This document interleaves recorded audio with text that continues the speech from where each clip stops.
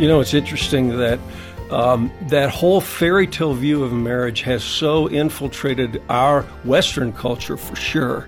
Bob Paul on Focus on the Family Minute.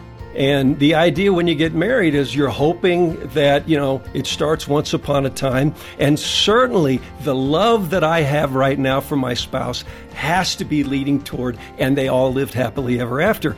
And happiness isn't a bad thing. I mean, frankly, I'm kind of partial to happy, and I prefer more than less. I'm convinced God wants us to be happy. But when you think that happiness is the key, that happiness is the goal, you are so set up because obviously God put us here on purpose with purpose, and there's a cosmic battle that's going on between good and evil. And happiness can't be the primary goal. There's a purpose bigger than happy. Hear more from Bob at FamilyMinute.org.